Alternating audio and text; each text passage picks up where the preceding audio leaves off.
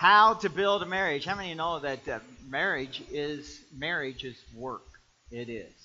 And when you're young and looking at the other person, work is not even in your vocabulary until about week 6.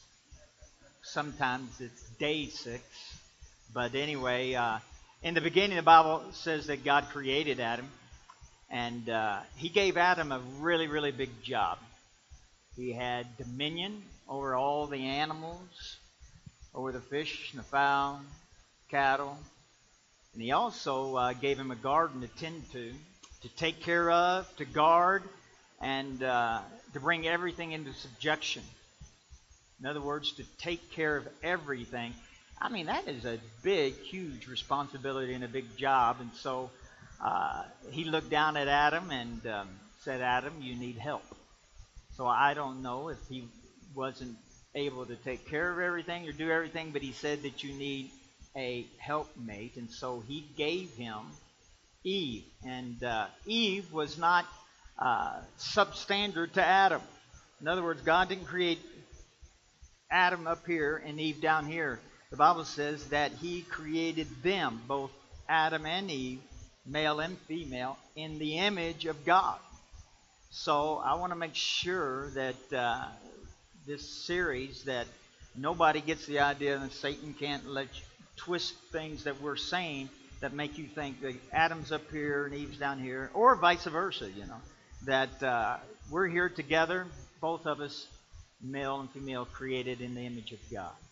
So, you would think, since this was God's idea, and it wasn't a mistake, it wasn't something God did it and said, ooh, that was not a good idea. I should not have created her. I should have just left things as they were. There's no record of that, so we're going to assume that God thought it was an awesome idea and he created. So you would think that for every man and woman walking down the aisle,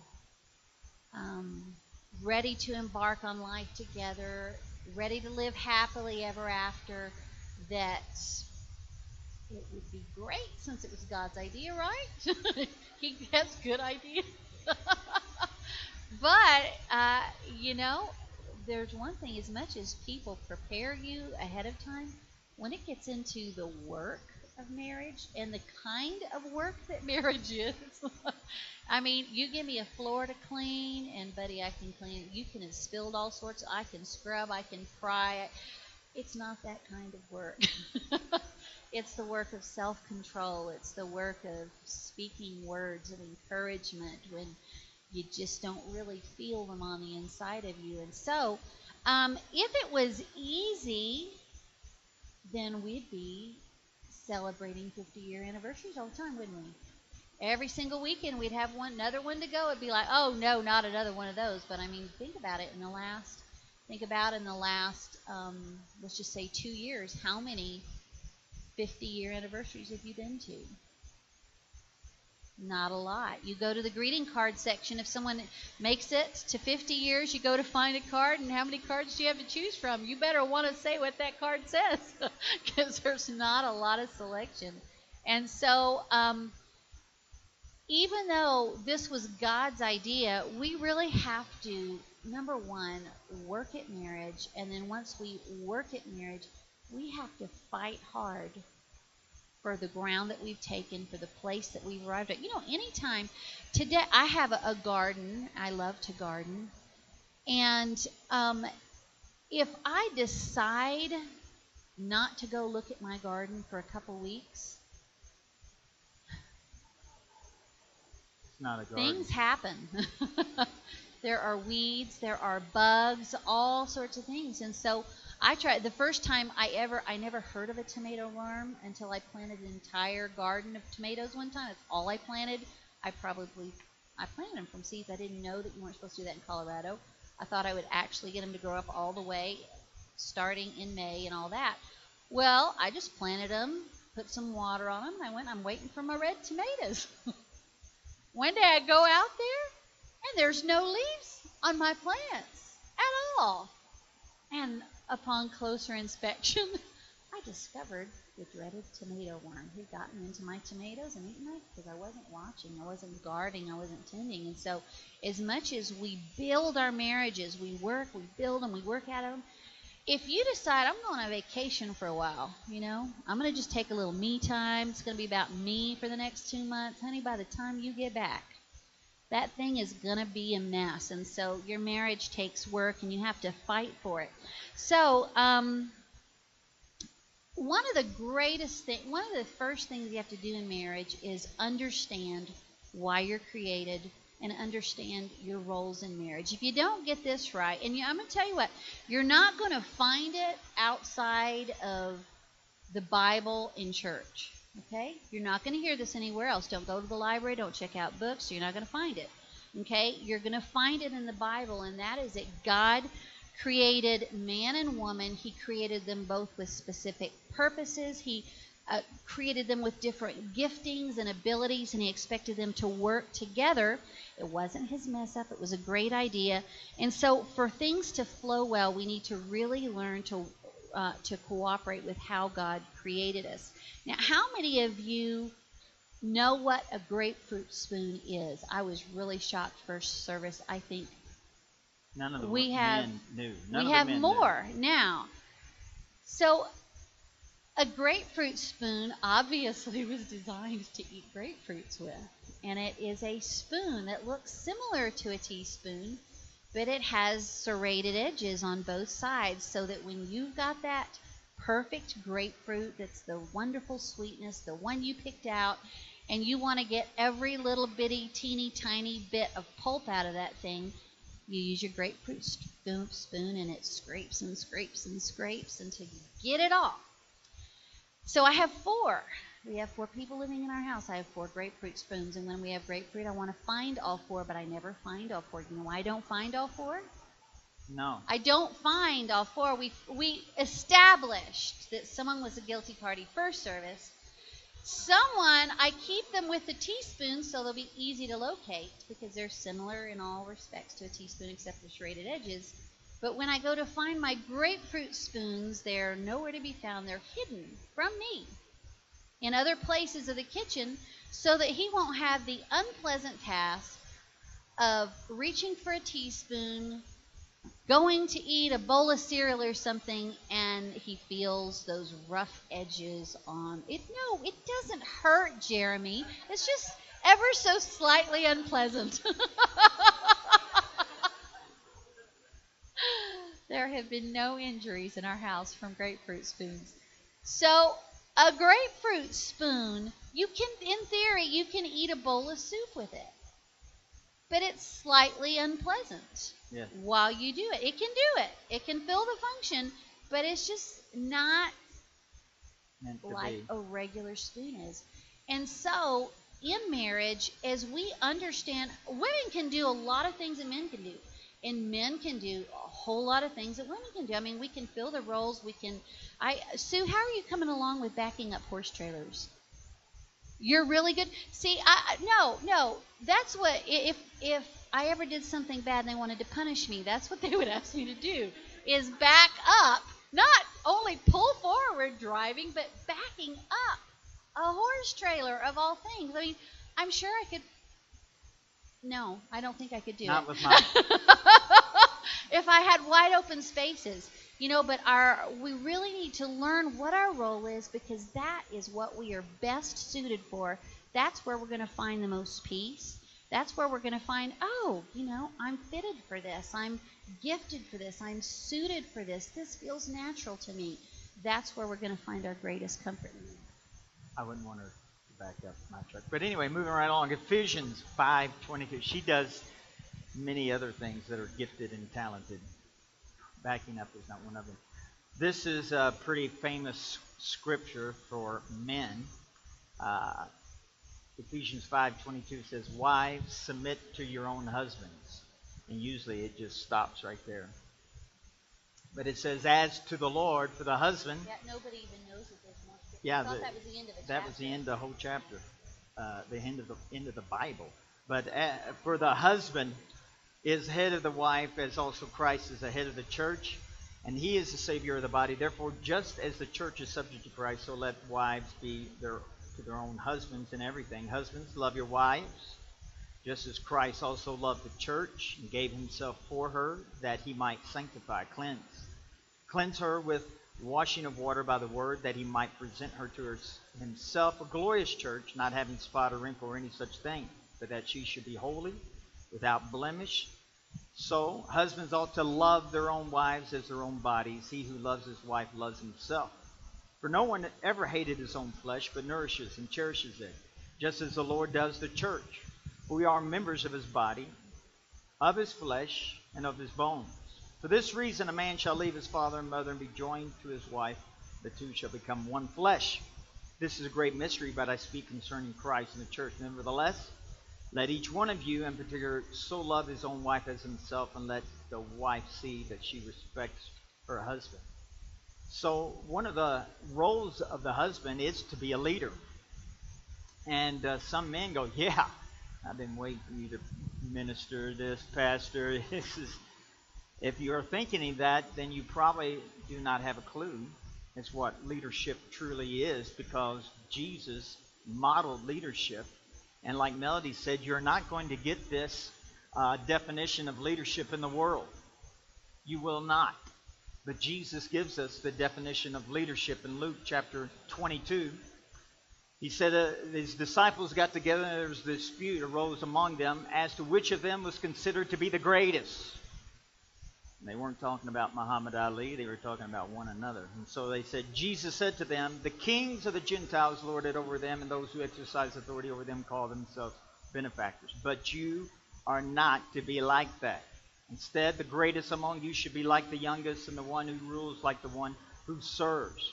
For who is greater, the one who is at the table, the one who serves? Is it not the one who is at the table? But I'm among you as one who serves. So Jesus said, yeah, the world's going to look like, yeah, you need to serve me. I'm the leader. But Jesus had this attitude, and he said, that is not the way it is in my kingdom. In my kingdom, the leader is going to be the one who serves. And all the women said, that was your moment of glory right there.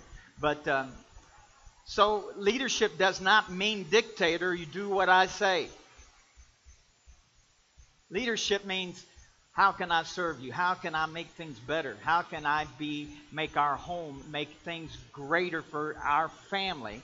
That's what I want to do. So Jesus has always led the church, but he's always served the church. Jesus came not to be served, but he said, I came to serve. Man, he says, this is a great mystery about the church and Jesus Christ. So men, you know, you look at this, you think, man, this is a tough assignment. But 2 weeks ago, we talked about grace. God's power, God's grace is inside of us, upon us, and we have grace to be the husbands that we need to be. We have grace to be the wives that wives need to be. So Jesus modeled how we should lead. Amen?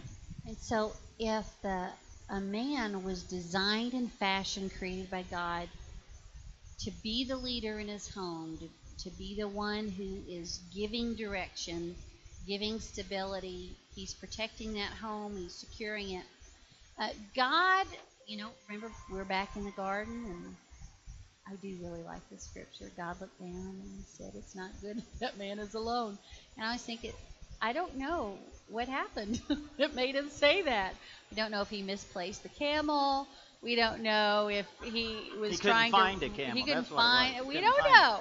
But for some reason God looked down and said, it is not good that he's by himself. And so he created a woman to help him. And that is not something that is subservient. It's just a fact that is what you were created to be a helper.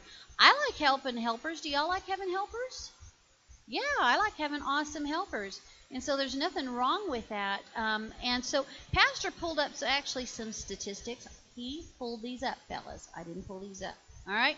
So in order to help this man, it says that women have been shown to have a 3% higher IQ than men. You know? The Lord just knew that we were going to have to be able to outthink him in certain areas, because men can just do things. My fellas they can create messes. It takes a genius in order to fix them and restore them to their order.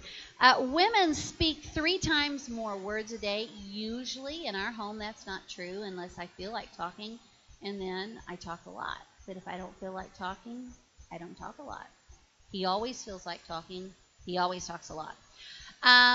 Women are more detail-oriented. Amen. Details, that's probably the whole garden thing. That's probably why we were made in the first place, is because, he needs someone to take care of details. And, I don't know how many of y'all, but in my house, my other 2 menfolk are sitting over here, they don't see crumbs on counters. They're invisible. They just don't exist, They don't see, the mayonnaise smeared, nothing like that, So God gifted us and equipped. That's what you get when you live with a Kentuckian for all these years. You get equipped. That's what happens to you. Hallelujah. So, the plan was for us to improve his grammar, not for the reverse to happen. That was the plan when we got married. But we became one. So Jesus, help us. So a woman has a strong intuition that has been placed in her. She knows that disaster is imminent. She says, honey, you shouldn't, I don't think. Get me the first aid kit. She just knows. She has this knowing something bad's about to happen. You shouldn't be doing that. Or just with certain things, with children, honey, I think you need to spend time with this kid. I think he needs some time with his dad. Why? Did he say anything? No. I just think he needs time with his dad. Just kind of like this knowing that's on the inside of a woman. There was a study done at a couple universities that says women are better learners. Remember, he came up with this, not me. Okay? I'm just reading what he wrote for me to tell you. So it says women are better learners. They have a better approach to expanding their minds. According to researchers, they tend to be more attentive, flexible, and organized. So at work, they're more likely to understand the task at hand better than their male coworkers. So the Lord, all of those things, all it means, it doesn't mean, because a man was made the leader, doesn't mean he's superior to a woman. Somebody's got to lead the thing. And so God equipped him to do it. All of these statistics doesn't mean a woman is like, you might be the leader, but I'm smarter than you. No, that's not the point. The point is that God equipped you to do what he designed you to do so that you'd be successful. I mean, I don't know about you, but I hate being in a situation where I'm facing something where it takes all my faith to believe that I can be successful at this. I mean, I want to do well at whatever I do. And so God has equipped us to do that. So the ways that a woman can be a helper to her husband really are unlimited. It's going to play out differently in many, many, many families. There's going to be some things that are kind of constants, like crumbs on the countertop. But there are other things that are just going to play out differently. And all of you men who are really, really tidy, I'm sorry. I'm not trying to be offensive. I know y'all exist, just not in my house. So there are unlimited ways that she can help. So through the years, just looking at our own home, our own situation, as many of you know, Mike was married before his wife was killed in a car accident, and he was left with Danielle. And so as soon as we were married, I'm going to tell you what, there were a lot of responsibilities where Danielle was concerned that were transferred over to me immediately. It's like, unpack your bags from the honeymoon. Take care of this child, We didn't have some conversation that said, oh, well, she's your child, so maybe you should stay at home with her and I'll work. We didn't have a conversation like that. It was assumed I would be staying home. I would be taking care of her. I worked some in between, but it was my responsibility to make sure that she was taken care of. So taking care of our children, teaching our children through the years has been on and off my responsibility. Homeschooling at different times as the need arose. Creating a home. When Mike and I were dating, the first time I went into his apartment, it was awesome. Tidy. It was tidy. I thought it was always that way. It wasn't always that way. But the first time I went in, it's going to be here any minute now. They walk in, everything's tidy. There's a couch and there's a seat here. And so I just walked in, and I'm just about to sit in the seat when he and his roommate say, "No, don't sit in the seat." What? And they had this chair. It was like an easy chair in their living room that had a cushion on it, but there was nothing underneath. But they thought it made their apartment look nice. Yes, hallelujah. Look good. Look good. But there always had to be someone stationed there to warn, don't sit in the seat that looks nice. Just for looks. And so it's a woman's, yeah, look how confused Trish is. She just doesn't even understand, honey. She doesn't. And I didn't either. And so that's why a woman would never have that. You know, it's like, honey, I know. Either fix the chair, give it a bottom, or we're getting rid of it. But it's a woman who can bring structure and a warmth and create a home that's a place where people want to be, with safe chairs to sit in that will actually hold you up if you sit in them. So, you know, when we first moved here to Pueblo, it had always been our understanding that earning the living was his responsibility. I always helped out some, but he always let me know from the time that we were dating that it was his responsibility. If I ever didn't want to work, I never had to. And I really, really liked that. And when we moved here to Pueblo, we were kind of getting started from scratch. And he said, you know, could you work? I was going to anyway, but now I feel like I have to. But you know what, for a year, that's what I needed to do to be a help to my husband. Could have been longer. I mean, we were very, very blessed that it wasn't longer than that I had to hold out a second, you know, another job separate from the work of the church. But all of these things play out in different ways at different times. But bottom line, God was created women to be a help to their husbands. So a woman, you can be super capable. You can learn all sorts of talents in this. You can have an IQ that's 3% higher, but guess what? God still did not create you to head the home. You know, it might look like it on paper. You might be able to figure it out on paper, but you're going to find that there's no gifting there for you, and there's a lot of strife and friction if you try to step into that role. So I wanted to look at these statistics, really, that in our culture, unless you've been just hiding in a hole and not coming out, you will have noticed that there is very little value in our world placed on men in the home. Very little. It's almost like they are not essential. We can do this with or without you. Either way, you know, but you won't find that in the Bible. You won't find that in God's Word. And the thing that's kind of interesting if you read the Word is that you will find that God's hand was on a lot of men throughout history that weren't perfect. Them being perfect wasn't one of the requirements for them. It wasn't like, okay, I'll follow him if he makes all the right choices. God worked with their imperfections, and he will work with the imperfections in your husbands and in you fellas. If you're here today, he will work with you to be a leader, to be ahead, even if you don't have every single thing perfect in your life. So these are some awesome statistics. I'll look at my paper here since I like my paper better anyway. Number one, this is a survey that was done by the Swiss government, and part of their survey was it was seeing the impact of parental involvement on the future religious commitment of their children. So here we see the first one. We have the scenario of a father and mother attending church regularly together, both of them. As that played out, 33% of their children continued to be faithful, regular attenders in church after them. 41% attended church irregularly, and 25% did not attend church at all. Okay, that's with both mother and father attending together faithfully. So we change one variable here. We have a father who is an irregular attender and a mother who she's there every Sunday. She attends regularly. Immediately, do you see that drop? 3% of the children follow being regular attenders at church.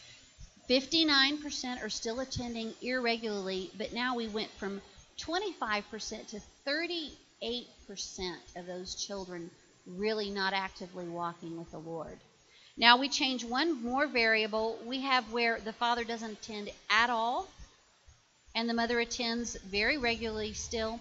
And we have 2% of the children attend regularly, 37 irregularly, and a 60% do not attend church or not actively walking with the Lord at all. Okay? So then, don't get all depressed about that or anything if your situation doesn't really line up with that, because, there's some pretty good percentages in there anyway. But this is really what our goal is looking at. When we changed all these variables and we had a father who attended church regularly and the mother was an irregular attender, 38% of their children versus, you remember when the roles were reversed, it was 3%? Now it's 38% of the children are walking actively with the Lord. Then we have a father who attends regularly and the mother doesn't attend at all. It actually goes up. From discussion on this, it was almost like there was a response in the children towards mom not supporting dad and going to church. So they align with him and just get even more committed to going to church with mom not participating at all. And then when we look at fathers attending irregularly and the mother doesn't attend, we still have 25%, which is still much higher than what it was with the other ones. Another study was done by the Baptist Press. Are you wanting to interject something? No, go ahead. Okay. You're just super interested in what I'm saying. I get very that. much. That's so awesome. All right. So the Baptist Press study, they also did a study, and this was just mind-boggling to me. But if a mother became a Christian first in the family, there was a 17% probability that her family would follow her into the kingdom of God.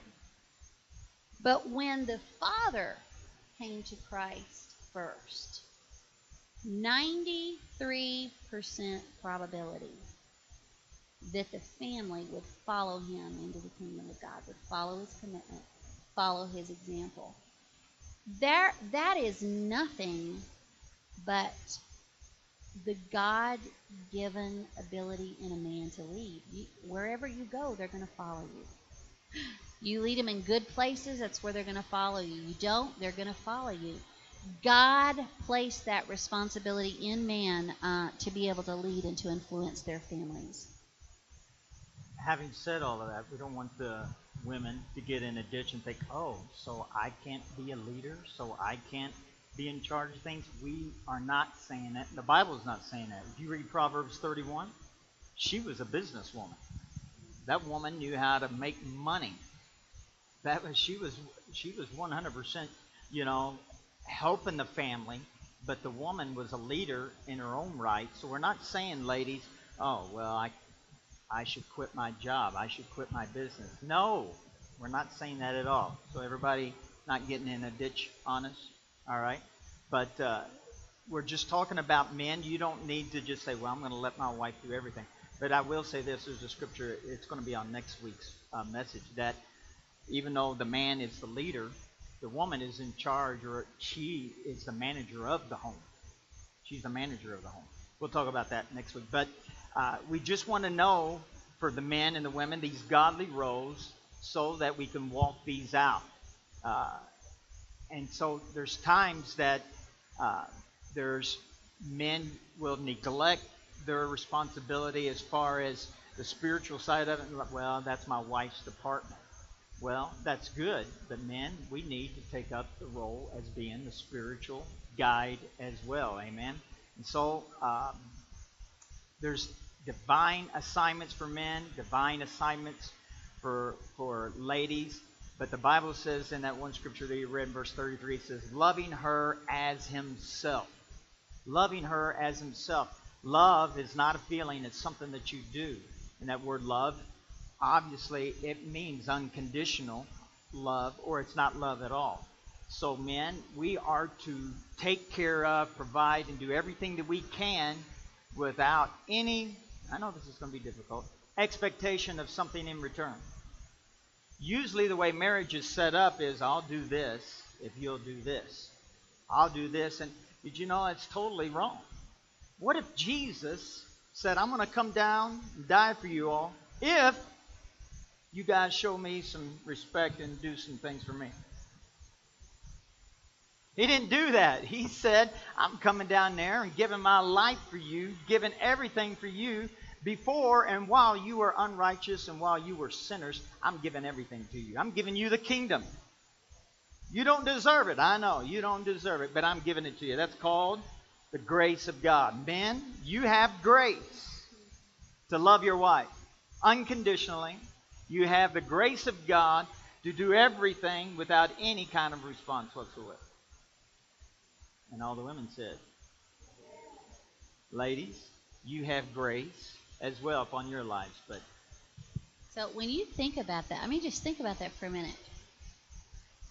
The direction that's been given to a man to love his wife as he loves himself. Do you realize what the magnitude of that? It's pretty huge. That means whatever I would really like done for me, that's what I'm going to do for you. It means whatever I would like to have for me, that's what I'm going to try to get for you. I told him I wanted to share this morning, but when I graduated, my daddy bought me a little Honda Civic, and it was used, but I had never thought about having my very own car, so I was super excited about this little Honda Civic. And it had a lot of miles on it already, but I put a ton more on it. I just went anywhere and everywhere that I wanted. I'll zip back and forth to Texas from Oklahoma to see my grandparents. And so one day, y'all remember those old car washes that used to just beat the tar out of your car? They're like giant rags that attacked your car as you drove through. Well, one day I kept my car super clean.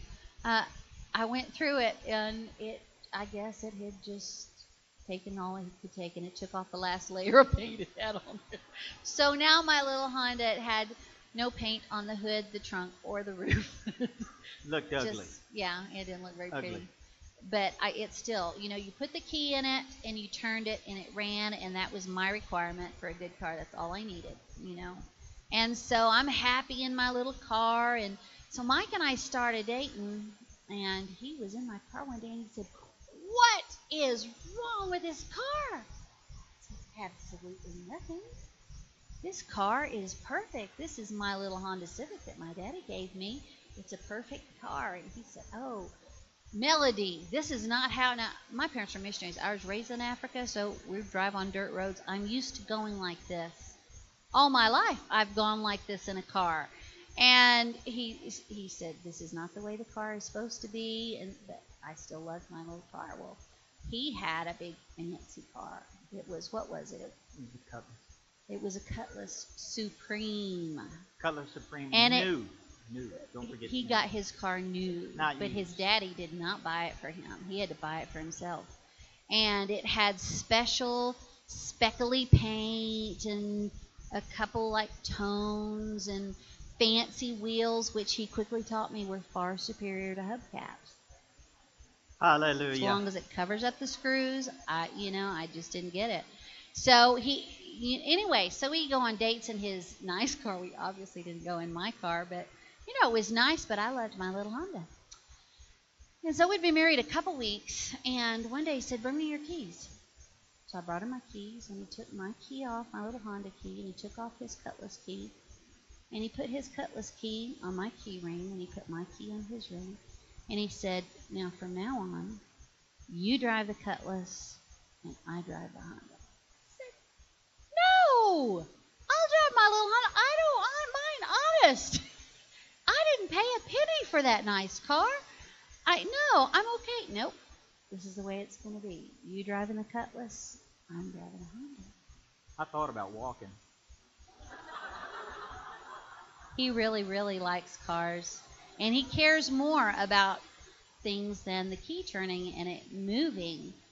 And I didn't realize then, like I do now, what a sacrifice that was for him to put me first, to love me as he would love himself. Now, understanding the man and his car thing, I look back and I think, wow, that was a really, really big sacrifice for him, especially at that point in time in our lives. But that's a big thing that the Lord has asked of men, is to really lead by loving and by serving.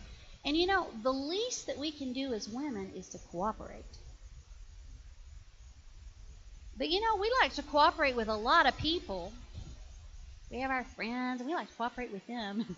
We've got our family, we like to cooperate with them. But something can happen to us when it's our husband, and we just are always kind of coming up with better ideas. You know what? I think we should do it this way. I don't think we should do it that way. We need to cooperate with them. So if you don't, it's going to cost you. So this is many moons ago, and I'd like to believe that I'm a much more mature woman. We'll discuss that later.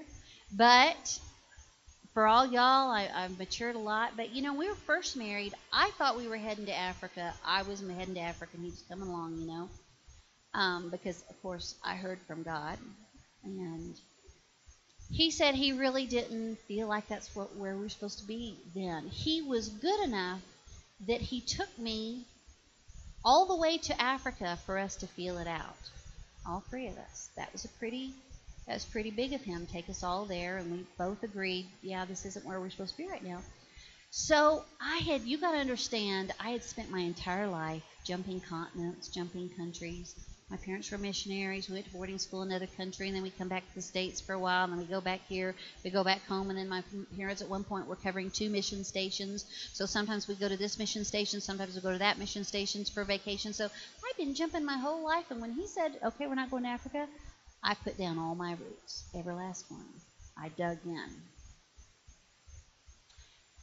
And then in 2 years, he came to me and he said, I feel like we're supposed to go to Africa. And you know what I said? I said no. I wanted to go to Africa 2 years ago when you said no, and now, no. I'm happy. This is what I told him. I'm happy. Danielle's happy. Get happy.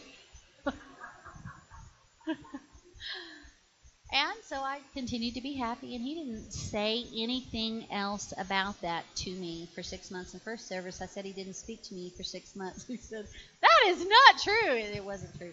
But he didn't talk to me about it again. And so 6 months later, we were sitting in church, and the pastor was preaching to us about women submitting to your husbands. I felt so convicted. Oh, my heart was just torn up all service. And so when we got back home, I said, I thought he'd forgotten about it, honestly. I said, honey, if you feel like we're supposed to go to Africa, then we'll go. He didn't stop. He didn't breathe. He didn't pause. He said, okay, we're going then. It's like, we're going? I thought you forgot about that. You know what? That put us on a 6-month delay because I had dug in my heels. I'm not going. That's not God. If it was God, he would have told me. I had my fingers in my ears. He couldn't have told me anything about that. But that put us on a 6-month delay. The Lord really had, it's not always this way, but the Lord really had us on a timetable, and we need to get there at a certain point in time, which he knew. And it put us behind 6 months, which meant that we really took off not as prepared as we should have been, because I dug in my heels and I wouldn't cooperate with the man, letting him direct our family. But having said that, men are not dictators. I would never went to her and say, well, this is what the Lord says, so we're going no matter what. That would not have been love. So men, you are not dictators. You're just like Jesus. Jesus gives us free will. You need to give your wife free will. You're not going to go to her and say, you do what I say. That's not love. Jesus doesn't do that. Neither do men. Amen.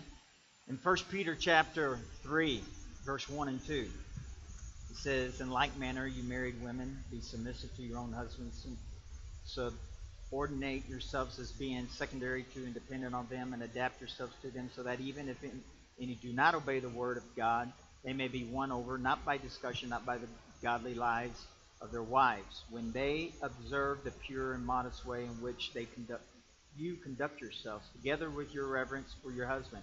You are to feel for him all that reverence includes: to respect, defer, revere, honor, esteem, appreciate, prize, and in human sense, to adore him. That is, to admire, praise, be devoted to, deeply love, and enjoy your husband. You may think, good night, man, God really wants wives to do a lot. Can I just be honest? The man's role is much, much greater than the woman. I mean, he says a lot about the woman, and that this is one of the main things that a man has to have it. It's in a man's DNA to have respect and honor. You know, one of the main things for a man is to go through his day and not look stupid. He wants to look honorable. He doesn't want to do something stupid. Oh, I was so stupid. I can't believe I did that. I just looked so stupid. But so respect. And so, ladies, if you want to do something magnificent for your marriage, it can't be based upon, well, I'm just waiting on him to love me. Unconditional love. No, your job, your responsibility is to do this, and that is to honor and respect him. To make him feel like he is the knight in shining armor on a white stallion. You may look at him and go, honey, he's on a donkey with a wooden stick. That's what he is right now. And you know what? As far as looks, that may be it. But everybody say, by faith. Say it again, by faith. That's how you have to look at him. Honey, did you know, I just believe that you could run any company in America. You just have that leadership ability, and you can do this. You can do all things. You know, we quote that scripture, you can do all things through Christ. But we tend to leave that scripture out when it comes to being a good wife or being a good husband. Ouch. The wives, don't ever be critical of your husband in public. In private, you could slap the snot out of him, and it wouldn't hurt nearly as bad as you making him look bad in public. You got to make him look good. You got to make him look good. And I tell you, if you do that, I have a feeling he's going to have a tendency inside of him to fall over himself trying to show love toward you. So respect. And respect is a choice. Well, when he starts deserving my respect, I give it to him. That's not the way it works. He may never deserve respect and honor, you know. He may never, but you give it to him. You give it to him. Now, don't get in a ditch on me and say, well, I've heard about so-and-so. Her husband, you know, was abusive and everything. Well, of course, don't get stupid on me, okay? Don't think like that. We're talking about in a normal situation, all right? And I think that's most of everybody here. So you show respect and honor. And sometimes you're going to have to do that by faith. Melody's done that by faith. You know, this is one thing that set me free. Years ago, Melody said, you know, I'm a minister and I wanted to be, you know, all that God wanted me to be. And she just said this out of the blue. She says, you know what, Mike? I don't care what you were doing. If you were working at McDonald's, if you were on the back of a garbage truck, I would still love you and be your wife. Man, that just set me free, you know. I mean, it just helped me to think that, wow, I didn't even respond because it just made me feel good that my wife would love me no matter what I did in life. As long as I was her husband, she was going to respect and honor me. Ladies, you can do tremendous for your marriage if you respect and honor your husband. Give it to him. Show it to him. Husbands, you will do tremendous great things for your marriage if you love your wife as Christ loved the church. And the church was unlovable. The church did not want anything to do with God. It wanted its own way, its own rights, its own everything. God says, I can handle that. So men, you can handle that. When you think your wife, she just, when we were first married, I thought she just never agrees with me. She just wants to do her own thing. She doesn't see things the way that I see them. And that's the way God created women. If He created them to see everything like you saw, He wouldn't need to create her. So that's why men, and this is the biggest conflict in marriage, is if she would, I just wanted her to agree every once in a while, when the moon was full, or sometimes just to agree with me. And it just seemed like, no, I don't see it that way. Well, yeah, I knew that. What else is new? And so the argument started right there before I just thought, yeah, I know, I didn't even have to say it. But then when I started, God started opening up my eyes that, you know what? It's different perspective. It's not that you're right and she's wrong. It's not that you're right and she's wrong, and vice versa. It's that men and women see things from a different perspective, and it's for the good. It's for the good. Instead of it saying, okay, I see it this way, but I know you're not going to see it this way, so tell me how you see it, honey. That's a whole different perspective, and go, okay, go ahead. Get the shotgun and just start shooting holes in my idea. I'm going down with the ship, let's just drown. But when I started changing my attitude, like, okay, I see this, and I realized God started, I know that's statistic, but God told me, you married a smart woman. You married, she's smart. And I started seeing that. I didn't tell her right away, but I started seeing that. She's really, really smart. And then I got to thinking, she's smarter than me. So, okay, what do you think about this? It started making us come together as a team. God created marriage to be really, really, really, really good. I mean, awesome. That's the way marriage is. If marriage isn't like that, it's because we're not seeing right. And you're not seeing your spouse the way that God sees them. And so, husband, you need to see your wife like Christ sees you. I'm glad I don't have to be perfect and my Father still loves me.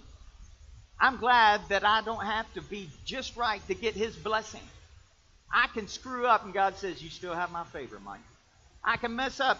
Healing has still already been purchased for you, Mike. I'm not taking it back. All of my promises to you, Mike, are always yes and amen. That's the kind of attitude husbands ought to have toward their wife. And I used to think, I can't do this. And God says, in and of yourself you cannot. That's why it's called grace. And husbands, you have that on the inside of you. Ladies and men, I don't want anybody to think that, oh, wow, I have to really be submissive to that. No, you miss the whole point if that's your attitude. You are equal to your husband. Matter of fact, you married a blessing from God.